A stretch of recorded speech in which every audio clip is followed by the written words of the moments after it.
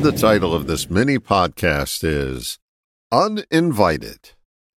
Have you ever spotted an obvious flaw in someone and had a compelling urge to point it out? But you get the sense there's a good chance that what you have to offer is going to be uninvited. What to do?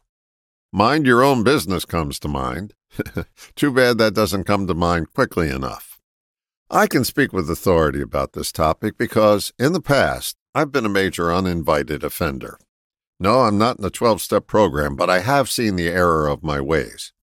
For whatever reason, I've been blessed and cursed with people insight. My best and worst quality is the same. I spot character flaws in others. But here's the sticky wicket. I quite often fail to see them in myself. Sometimes I feel like the character Temperance Brennan on the TV show Bones. She offers fact-based assessments without any regard to how they'll play emotionally. Her thinking seems to be, it's a fact and it needs to be out there. No, it doesn't, especially when it's uninvited. Reminds me of a story. An unforgettable teacher of mine, Dr. Dave Dobson, taught me something called other-than-conscious communication.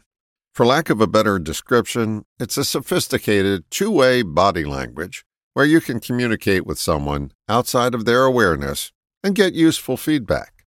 When Dave was working with a client, he would ask, "Would it be okay if I pointed something out to you?" 9 times out of 10, the person would say yes, verbally. Yet, if you paid careful attention, you would often notice that they were saying no other than consciously.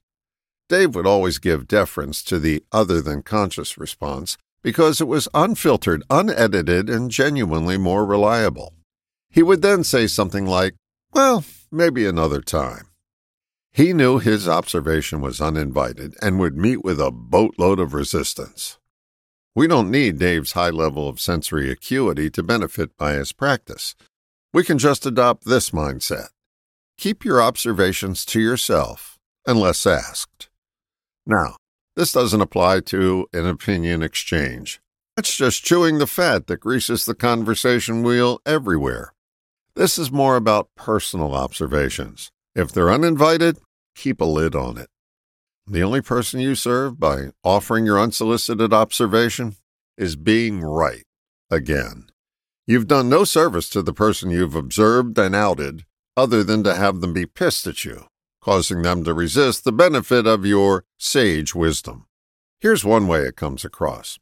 I know something that you don't know, and aren't I special?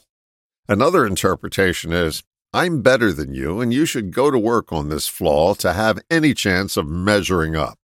You may mean well, but that's not how it's received. The person oftentimes does have the flaw you observe, but it'll be there longer if you can't help yourself and point it out uninvited. Parents, when bringing up children, do this all the time. Uninvited opinions may be a necessary intervention while your child is still growing into an adult. After that, it's counterproductive. If they didn't get it while under your roof, they're probably not going to get it anytime soon, especially if it's uninvited. Bottom line, you'll be invited more often if you retire the faux pas of pointing out someone's flaw, uninvited. All the best, John.